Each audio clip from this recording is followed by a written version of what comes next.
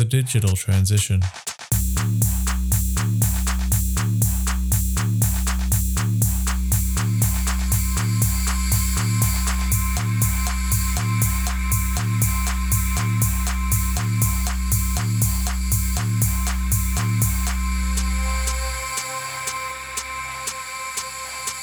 The Digital Transition, a podcast series created to assist those tasked with implementing digital strategies, where we will share our knowledge and experiences to support you in your transition. Welcome to The Digital Transition. I'm your host, Nathan Hildebrandt, and today I'm talking with Kate Williams from Frontier SI about digital twins and some of the exciting projects that she's been involved in and the benefits that these digital twins are providing. But before I talk to Kate, I need to talk to you about our exclusive podcast sponsor, NBS. So NBS Chorus allows you to specify your project in UniClass 2015, which is recommended by the Queensland Government BIM Data and Information Guidelines, as well as the Victorian Digital Asset Strategy Guidelines, and mandated by Transport for New South Wales. So to learn more about NBS, head to their website, www.nbs.com.au. So, Kate, thank you very much for taking the time to talk to us today. Thanks for having me. Now, Kate, some people in Melbourne would be aware of your work if they'd attended a Melbourne event, but for the listeners that are across the globe, that wouldn't be aware of, I guess, your role and what you've done in your career, can you tell us a little bit about yourself? Well, I'm one of those really lucky people that chanced upon a university degree. I didn't know anything about it, but I've had a 20-year career that I've really loved, all working in the same area in spatial science. So I went straight from my degree in geomatic engineering to a job as a spatial analyst at an engineering consulting company, doing a lot of work in creation of data, so roads data sets, all of the types of things that you see on a map, and then moved on to, creating analysis for decision making and a lot of work in the infrastructure sector, particularly helping on the environmental approval process, but also using satellite data to create new information about the world to help people understand environmental impacts and other things like that. So I moved on from 19 years in engineering consulting to a job in the Victorian government. I worked on one of their biggest digitisation projects of the cadastre, which is the property boundaries. So that's to create a more accurate data set that's easier to maintain and easier to improve the positional accuracy over time. So as part of that project, I worked on a demonstrator project, the Victorian Government's first digital twin project down at Fisherman's Bend. It's obviously a great use case for digital data sets and accurate digital data sets. And that was a great experience and my first real branded digital twin project. Since then, I've moved on to a not-for-profit, Frontier SI, as the Chief Business Officer. So involved in developing the business, finding new opportunities for us, but also still heavily involved in digital twin projects and initiatives. It's just a small CV. And that's the thing that I really love about the guests that like yourself, taking your time and bringing your, 2 decades of experience to the listener base that we have. We'll talk about some of the projects that you've covered later on in our discussion, but can you explain to the listeners the services that Frontier SI provide so that, if they want to reach out to you, what are the things, how could you help them? Yeah, Frontier SI, it's a pretty unique business. It was born out of a CRC. So one of the CRCs has actually turned into a viable ongoing business. We were the CRC for spatial information, hence the SI. We're a not-for-profit now. We're still a partnership organisation, so we're working with government, university and the private sector. We're purpose-driven, so we're here to make sure that Australia and New Zealand get the best social, economic and environmental outcomes from the use of spatial information. So Earth observation data, positioning, your GPS, and other analytics that creates new data and new insights. So what do? We help people across a range of different sectors make use of that technology. It could be agriculture. We've been working with people in finance and insurance, in the banks as well, looking at how that spatial information can create new insights so you can make better decisions. Wow. The technical partner, I'd call you. Yeah, look, sometimes, and I think we'll find it in lots of industries, there's a lot of really amazing work that goes on at the government sector, but also in universities. But it's not often translated into operation, and people don't always see it get through to, driving the real benefits that it can. So we're really there to help broker those multi-party agreements that bring the best from the university and the private sector to solve government problems or industry problems. So we think of ourselves as brokers, but also the people that help translate all that good work. Just as an example, one of the programs we've done a lot of work on is Digital Earth Australia, which is an amazing Australia-wide project creating a data cube of Landsat, so satellite information, plus all the tools to create new insights from that. So we've been working with the Geoscience Australia team on DEA to understand how different industries can use that data, how they can tailor products and services so that it's easy for industries to consume. I love the big words that you use. There's so much going on. It's like I'm trying to think how I could depackage this. But in essence, big data and being able to and you call yourself a broker, but I kind of look at it as maybe possibly being the bridge. You're the bridge and assisting people gaining insights and knowledge that university has created and all this technology, and then being able to bring it to market essentially, because that's where I guess universities struggle in most times. It's very good research, but commercializing it. Yeah, and it's a difficult thing to do. And look, Nathan, I've only been at Frontier SI for a year. I've watched on kind of in awe for a couple of years, and now I get a chance to get involved. It's not easy, but it's really important. There's a lot of, as you say, I might use a lot of jargon and big words. I apologize. I try not to, so I really apologize if I have. But we want to see people getting value from this. And I think, in the theme of your podcast, Digital Transition, this is really what it's about. It's making sure that people can keep up with and make use of technology, so we don't have this kind of two-speed world where some people, they can really get the value from it and then other people can't. And I think in Australia, there's some great examples. We've got some states that have got heaps of money and they're investing heavily in digital, and there are others that aren't. So Australia-wide initiatives that allow us all to get on board and all use the power of digital is really important to me. No. Now, the primary reason, I guess, for bringing you on to the podcast today was to talk to you about digital twins. Now, the reason for having a third podcast specifically about digital twins is because my frustrations in industry today. It's surrounded by miscommunication by people that are trying to use the digital twin branding or naming as marketing jargon to make them sound like they're doing more than what they really are. And I have arguments and fights with lots of people about this, but as someone that has been involved in industry, delivering digital twin projects, what is a digital twin in your opinion?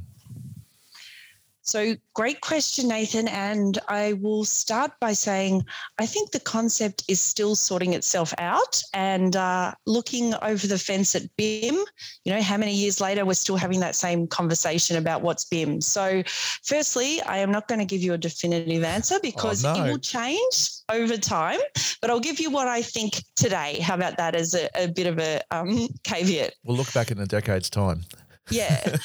So for me, a digital twin is a digital representation of something that exists in the real world or has existed in the past or might exist in the future.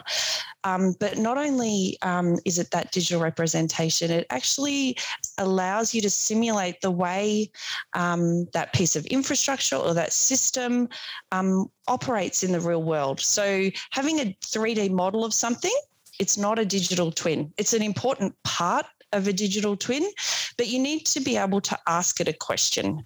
So what? What if I, put a roadblock here? What happens to traffic? Or what if I take down this wall? What happens to the structure? So you have to be able to scenario build and ask what if. And for me in spatial, one of the things that digital twins must have is they must exist in real world coordinates so that they can be integrated with other digital twins. So a model of a building, it might be amazingly detailed. You might be able to do a range of things. What if I shut this door? What can I do with the HVAC system? But if it's sitting at 0, 0, it doesn't have, for me, one of the fundamental elements of a twin, which is it can't be put in context. It can't relate to other things around it. And it can't really sit within the real world. What about temperature outside, angles of the sun? If you plant a tree, if your neighbour builds a building, if it doesn't have a coordinate, you can't put it into a street or a precinct or a city or a state, you've missed a really vital element. I like the majority of your comment or your statement. Which bit do you disagree with? Well, the thing I struggle with is the concept, and this is probably going to digress and take us on a whole different journey. But and the thing is, I think there's good value in debate in this podcast as well, because it then kind of gives a couple of different perspectives. But the one thing I struggle with is the one that isn't built, because that, from my perspective, that's still just the world of building information modeling. And the way I see a digital twin from my view and from the kind of Gemini principles that it was all founded upon was about the real life connecting to a digital. And when it's not built yet, there's no physical connection to it. So that's okay. We're all entitled to it, and you're in that world. So the listeners can believe you and just ignore me because you're the expert. Look, I think, it's a great point, and that ability for connection between the real world and the digital is an important factor. However, we kind of, in the city scale, the most important questions are the what if questions. And I think being able to go forward in time, having multiple scenarios about the future is really important.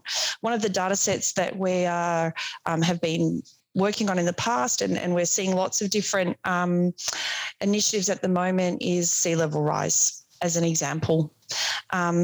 Having sea level rise, being able to envision it in a city in 3D, in a digital twin, is actually a really powerful thing. It enables people to make different decisions, and hopefully those decisions might be about the way we design a city, as well as the things we do to limit climate change. So I really strongly advocate for future, and it could be multiple futures. We don't actually have to know about the future, but we have to be able to plan for it. All right. I'll still sit on the fence on that one though. I still think it's I wouldn't call it a digital twin. I'd more call it analysis, BIM analysis in terms of environmental and stuff. But that's all good. We won't stick on that and keep going round and round in circles, because it'll be a circular debate. But trying to tie this back to things that people can relate to, and because it's very hard for most asset owners that may be listening to kind of go, well, what's this all mean for me in my world, and how does this make sense?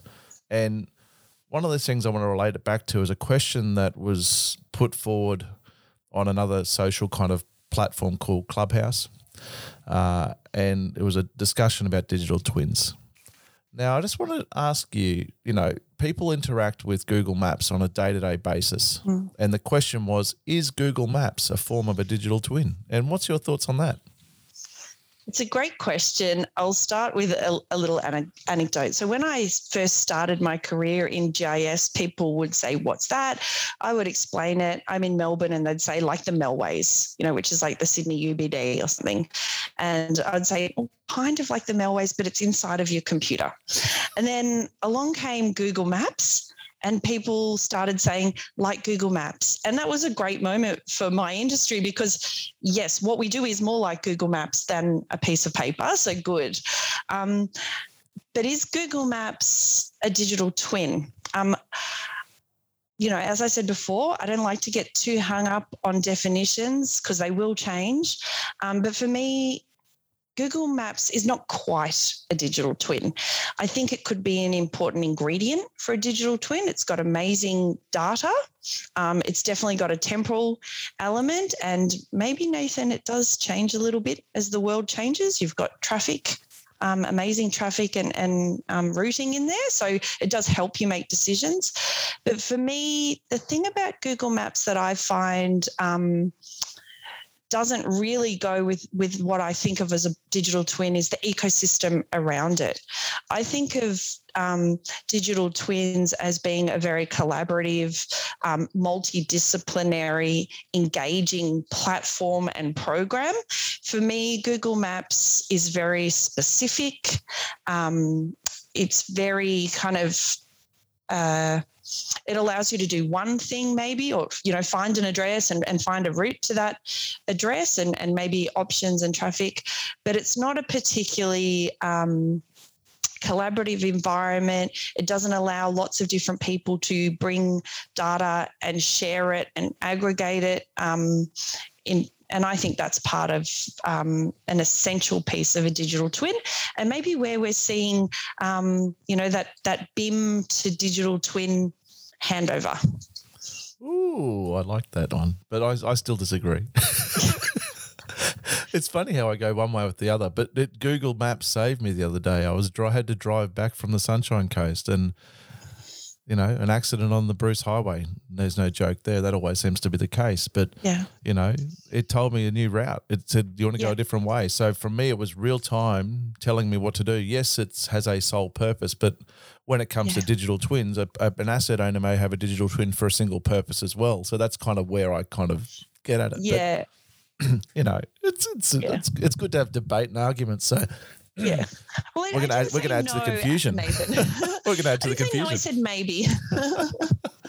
And look, just on Google products, Google Earth Engine, I'd say absolutely is a digital twin. So Google's definitely in the business of digital twins. Well, they're in the business of data mining and knowing everything we do to determine what's the best advertising to put in front of us. So that's analytics going in the background to put things in front of us that might want us to buy things, which is scary. And it's only going to get worse, Fifth Element style. Now, we have the understanding, most people understand the concept now of buildings and infrastructure and seeing all of these visualizations with models. That looks all good. They can go, okay, I can understand how a digital twin may work with that concept. How does the spatial industry contribute to digital twins? Now, you did touch on it briefly in your introduction regarding, sea levels and talking about plantings and that, but how does the spatial industry actually directly contribute to digital twins? Yeah, look, I think I said the word context and doing a bit of homework for this podcast, Nathan. I did listen to your digital twin discussion with Anna Murray and she definitely highlighted that context element of digital twin. I think the spatial industry sees it a little more richly than context. So absolutely we allow the infrastructure to be put into the landscape and to make better decisions about its how that landscape can impact upon it. And I've mentioned shading as an example or traffic, but I think also will help understand how the piece of infrastructure can impact on that wider landscape. So whether that's the impact on people or the impact on environment. Spatial is really about that bigger picture, that systems-wide picture, and the ability to aggregate up And I think that's a really important role that we play. Spatial has always been in the business of big things, statewide maps, national maps. What we're able to do is to take the very high resolution information that you might have about a particular building. We're then able to take the key pieces of information that would be useful to be aggregated up for that precinct scale, city scale. The other key thing is the concept of being able to find and access data. I think that's where spatial has a really important role to play. We all have that kind of mental picture of, 1,000 files sitting in someone's server.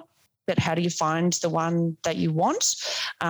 Address is good, but being able to draw a box over an area and say, what have we got here? That way of finding data, spatial is really an amazing way to collect and curate data for really easy access. And lots of the big CAD software vendors are enabling you to do that kind of clip and search, rather than going through convoluted file structures. Let's pan to the area that we want. Let's see what the information that we have about a particular area. The biggest problem actually is with most software and the challenges I think that most people in industry are essentially flat earthers. And it's a conversation I've had with numerous people on the podcast, even Greta from BAC last week, because she comes from a GIS background as well.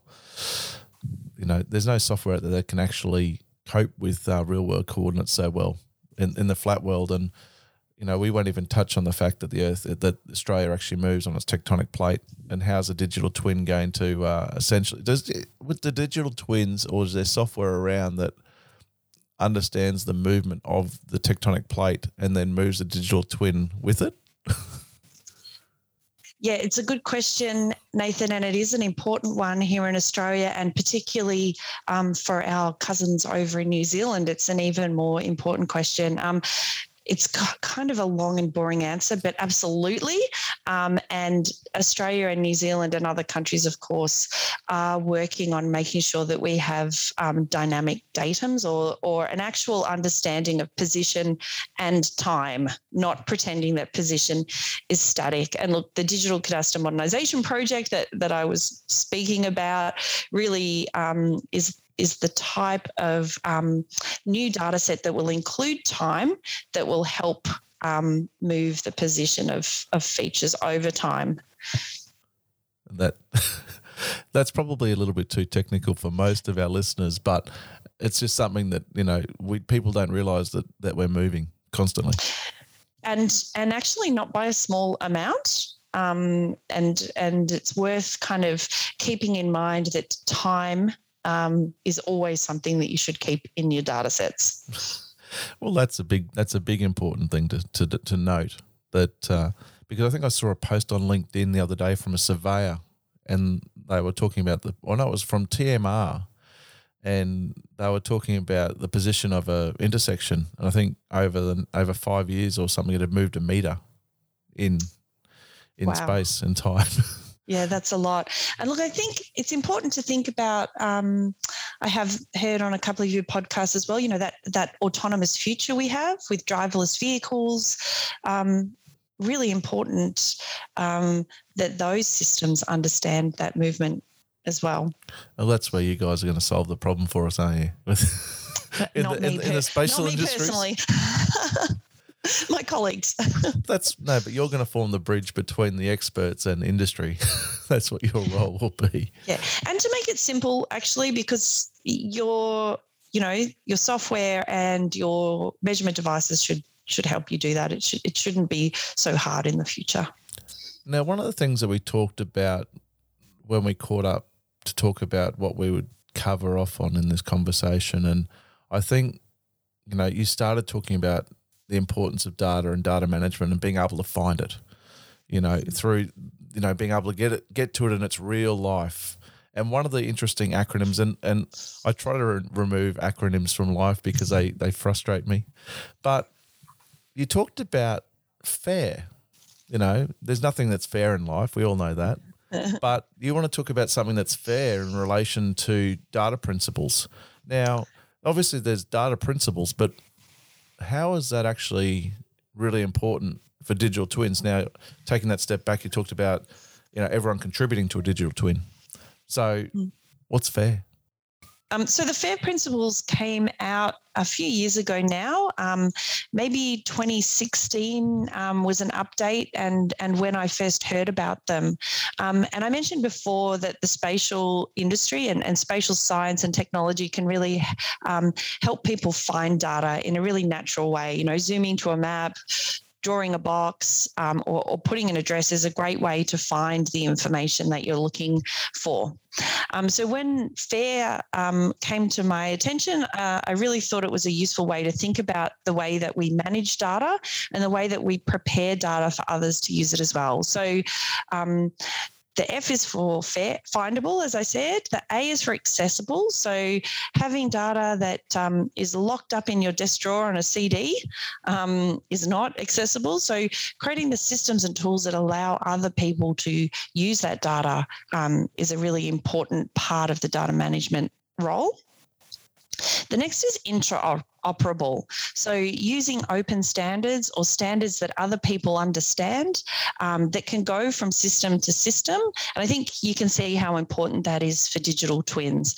Having data that's locked up tight and can't be used or aggregated or examined with other information isn't going to help us drive the digital twins that we want for the future. And the last one's reusable.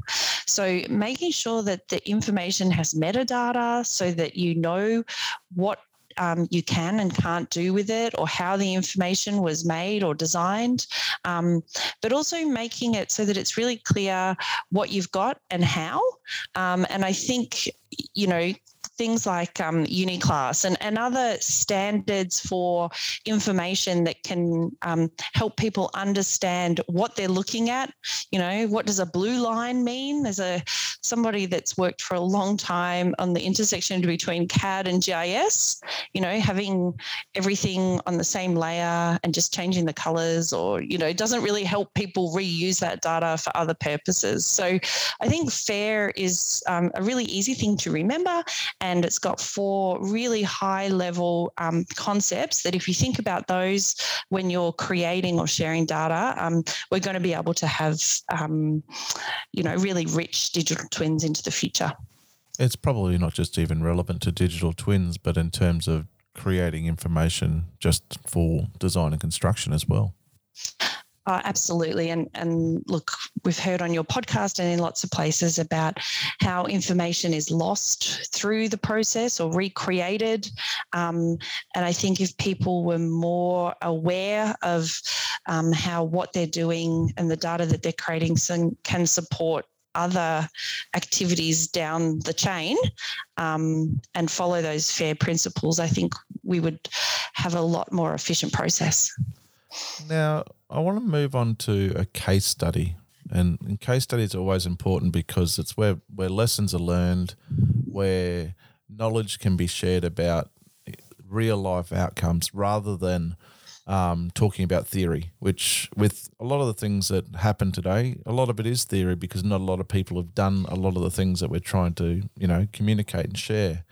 Now, there was a project that you worked on in New Zealand, and it was a vast project, and bringing the spatial industry's perspective to it.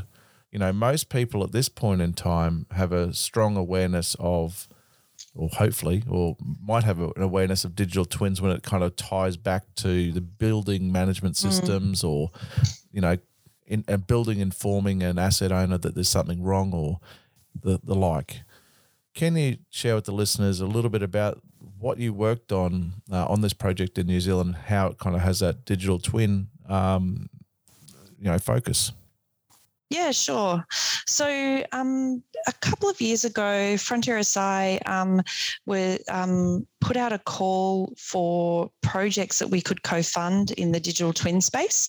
We were looking for projects, Nathan, that really did have a bit of a point of difference from the projects that we saw councils and state governments funding, as well as infrastructure owners. And we got back an amazing suite of ideas. We co-funded 3 of them. And the one in New Zealand that you're referring to is called the Digital Twin for Flood Resilience.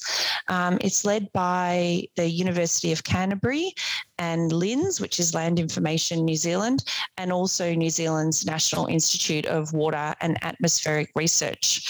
So what that digital twin is trying to do, and it's underway at the moment, it's not complete yet, is looking at how you can use a digital twin to understand flood risk, understand opportunities to mitigate flood risk, and really do it at scale.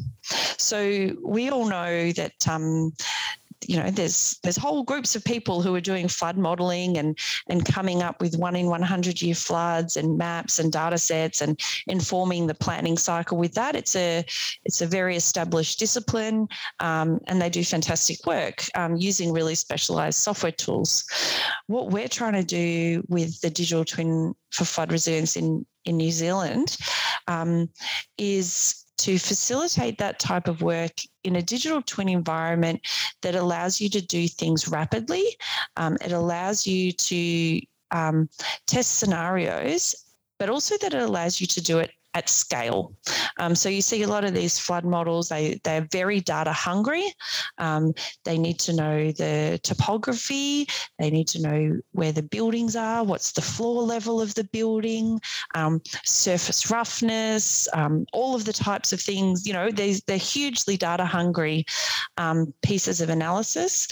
The University of Canterbury, LINZ, and the team there are looking to do that at scale using digital twin and bringing in that variety of data sets, but also publishing and sharing the data in digital twin so that people can really interact with that complexity of information. And that's something that the project is also looking at doing. You mentioned lessons learned. We have done a couple of roundtables with the 3 projects that we're co-funding. They've got very similar lessons, and the first one is still the effort that's required to bring together all of the rich data that you need to do this type of analysis. Data is still in silos. There's still a way to go in making data that's fair and making sure that all the data we have is accessible. But also there's a clear lack of standards. And just to use an example, it's really important to know where a building is, because a building, it stops water going straight. It channels water around it. But it's also important to know where the doors and the windows are. Because that impacts upon the risk. So what are the data sets that we have, and maybe that the BIM world has, and how do we make sure that we understand those key pieces of information so that we can transfer them between the systems? So we've learnt a lot, and we'll have some recommendations about standards and ontologies there. And we've also kind of really learned something we already knew, which is digital twins and the creation of digital twins is a multidisciplinary exercise. The value of a digital twin is in the domain that it's being used for. So you need to have the right people involved at the right time. And that's also at the governance level. So the steering committees on projects like that and on systems that will operate over time, they can't just have the technical people. They can't just be spatial scientists and digital engineers. They have to include the users and the people that are potentially going to benefit from the work that you're doing. It's important, obviously, that you get the stakeholders in at the right time so that the technical people aren't just making assumptions about how a person may use that information. Is that what you mean by that? Yeah. I suppose it's more than treating the domain experts as a stakeholder. I think it's allowing them to have an insight into the governance of the project and the program, so that it's really going to add value and it's going to create the information in a way that they can consume it for their decision-making process. A big issue facing the globe at the moment is climate change, and a substantial focus that's part of, the Institute of Architects here in Australia that I'm part of is about climate change and sustainability. And every time that point of discussion gets made about, well, as architects, we need to do better, and help inform the community about how we can be more sustainable, I say, well, there's a solution for that. There's solutions out there that technology can assist in that. Now, what are the specific use cases that, we talked about flooding, and right now, flooding is something that happens a lot more often because the storm activity seems to be more intense and less frequent than we get droughts and rain. But what other specific use cases can you suggest that digital twin can be used for either assessing environmental issues at a macro or a micro level, city level, suburb level, neighbouring level? What sort of things could people use it for? Yeah, it's a good question, and it's something that we've really put our mind to at Frontier SI, that kind of resilient communities and the way that digital tools can help with resilient decision making. So it's not just about being sustainable, it's about being able to adapt to the changes that we see coming and that unfortunately we can't now prevent. We are working on another digital twin project that looks at livability. I think livability really is related to this issue. So it's urban heat island effect. It's the issues of how people actually interact with the built form and how that might change under extreme weather, whether that's rainfall, flooding, or heat. And I think there's some great examples that look at that both at, in individual street level, and it might help councils with things like, simple things like planting trees or providing more water for those trees to grow and be healthier. Adaptation such as things like green walls and green roofs. Where should you do it? Where will you get most bang for your buck? But also at the broader scale. So we're going to see as well more intense bushfires, and the long-term effect of smoke on the community is quite a serious impact, and we see people having respiratory problems on days where there's burning off or bushfires.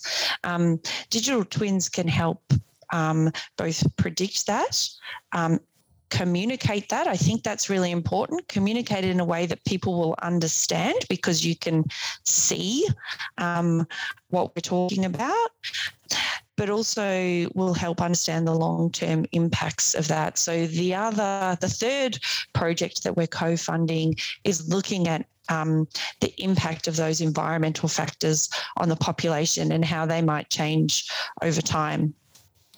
I also mentioned earlier things like sea level rise, looking at mitigation or adaptation to those types of changes that we're seeing over the long term, I think is another really important case study. Now, coming up in the next month, you're actually participating in it's a Smart Cities Digital Twin event where people could learn more about the work that you've been doing recently. Do you want to talk about that briefly? Yeah, we're going to be running an event at the Smart Cities Council's Digital Twin Week on the Tuesday. It's coming up in mid-October, where we'll have the researchers from each of the three projects we're co-funding talking a little bit more about their projects. And if you're listening to this podcast after October 2021, we'll put a link down the bottom so that you can replay that session. But we're going to go through those projects, and hopefully there'll be a good contrast or point of thought in a week that is going to have a lot of examples from the built form and from cities. We're hoping that our session will open people's mind up to the broader landscape digital twins that we want to see in the future. We didn't even talk about smart cities at all. We haven't even covered off on that today. But is that the digital twin at the spatial level that you're talking about, Catherine? That's the size. That's kind of the beginnings of a smart city as well, isn't it? Yeah. And look, I think what we're seeing, Victoria has got Digital Twin Victoria funded. They're really looking to drive a statewide digital twin. So it's a great thing for people to watch. What does that really mean?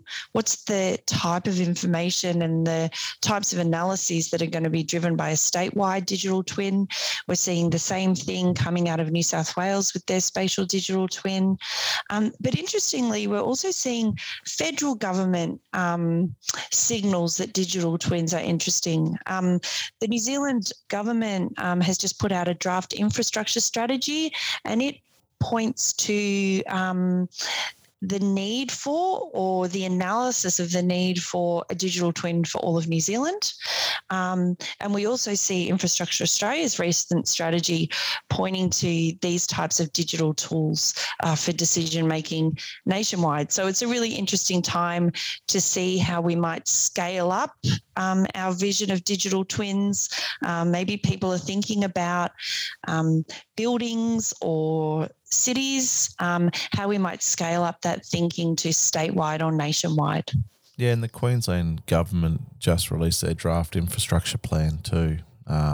It does talk about digitisation, but it doesn't go into substantial detail at this stage as to what that will be, which is fair enough when it's a policy, and then we see responding documents to that afterwards. But you did touch on the work, originally, well, not originally. So before your current role, you were working for the Victorian government and the Fisherman Bend project. And you just explained that the Victorian government, through their policies, now are investigating a digital twin process. Now, it's kind of almost like a circle for you, because you said you were working on statewide, cadastral stuff for the government, and now they're starting to look at using digital twins for the process and assessing planning applications. Now, I know this isn't a project that you're specifically working on anymore because you've moved on and you're in a new role, but from the outside, how could a digital twin like this, in terms of the using it for the process of assisting in planning applications, how do you see that this could work, and how it could make the planning application process easier? Because really, at the end of the day, what governments are trying to do is to try and remove red tape, aren't they?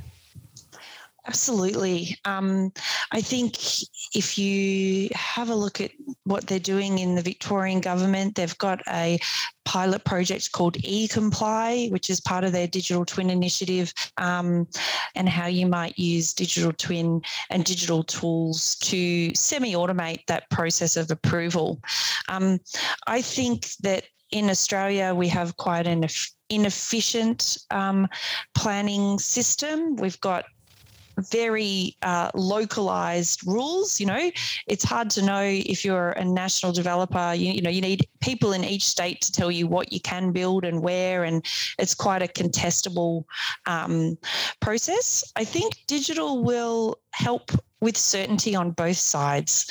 It will help the developer understand whether what they're suggesting is going to be approved. So, it won't waste time in that back and forth.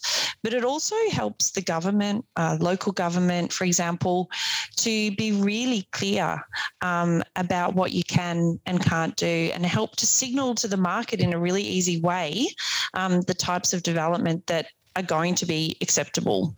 And the more you cut down the time it takes in the planning and approvals stage, the more you can get cracking on spending the money, driving the economy by building things.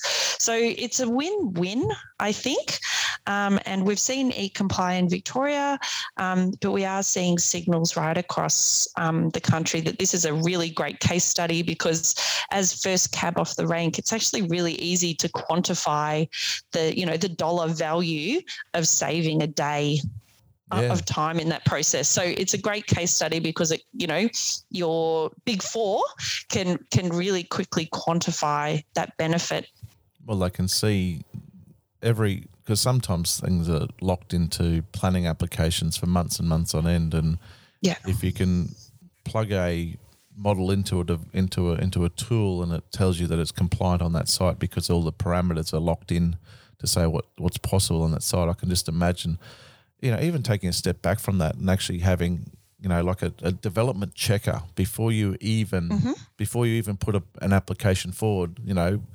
If I'm proposing to put this building on this site, what's wrong with it? Where do I comply? Where don't I comply? It'd simplify the town planning process of compliant development, wouldn't it? Exactly, and that's what eComply does. It when you see the demonstration, and if you have a chance to talk to Adam Molam or see some of the presentations he's been doing out of Victoria, it really clearly shows you, your setback. It's visualized as a purple surface and your building's in front of it. So it's really easy to adjust your design to see where it is and isn't complying. It's also worth mentioning that the planning industry is really well aware of the lack of digitisation in their process. Recently, the Planning Institute of Australia put out I think it's a document called Plan Tech, and it talks a bit about the fact that their industry needs to go on a digital transformation. So it's not just us in digital that's seeing the potential for planning. The industry itself has an appetite to change and an appetite to adopt digital processes. It's a no-brainer, isn't it, in terms of a starting position, in terms of trying to leap forward at the front and cut a whole pile of time out, and ideally it'd hopefully make better quality submissions. Maybe, I don't know, or maybe the planning guys would actually understand what architects are trying to achieve. Or most of the time, it's possibly developers just trying to push the envelope a little bit too far. Maybe that's actually the problem.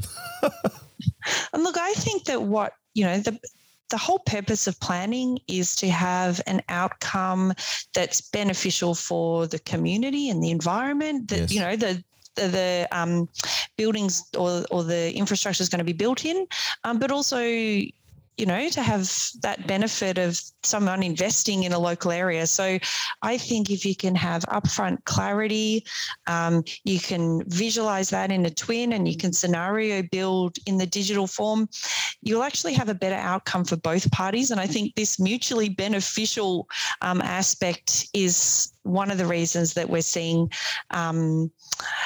planning applications as coming up very high priority in government digital twin initiatives. I think that's a really good point to end on, I think, in terms of an outcome, in terms of a vision of where the future will be. But Kate, thanks very much for your time today. My absolute pleasure.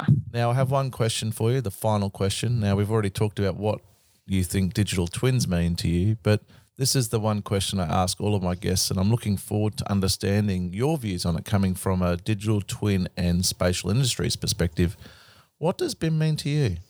BIM to me is both a digital model of a piece of infrastructure, but also the process to create that model, design that model. Hopefully the BIM of a piece of infrastructure is something that can be used to help operate that asset over time, but is also information that can be used and accessed in wider systems. So I'm a digital twin kind of advocate.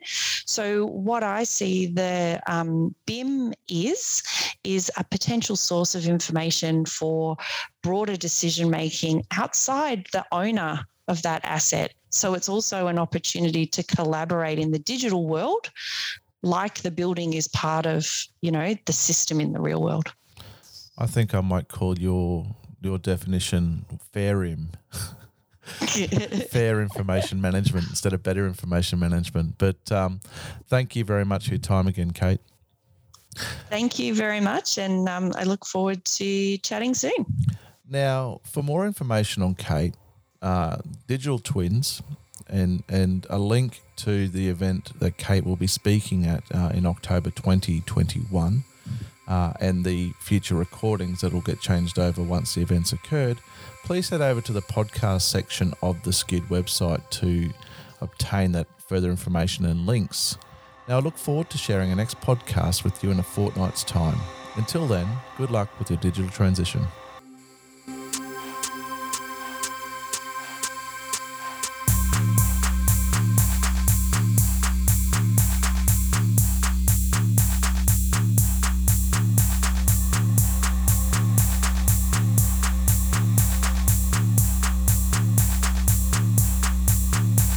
The digital transition.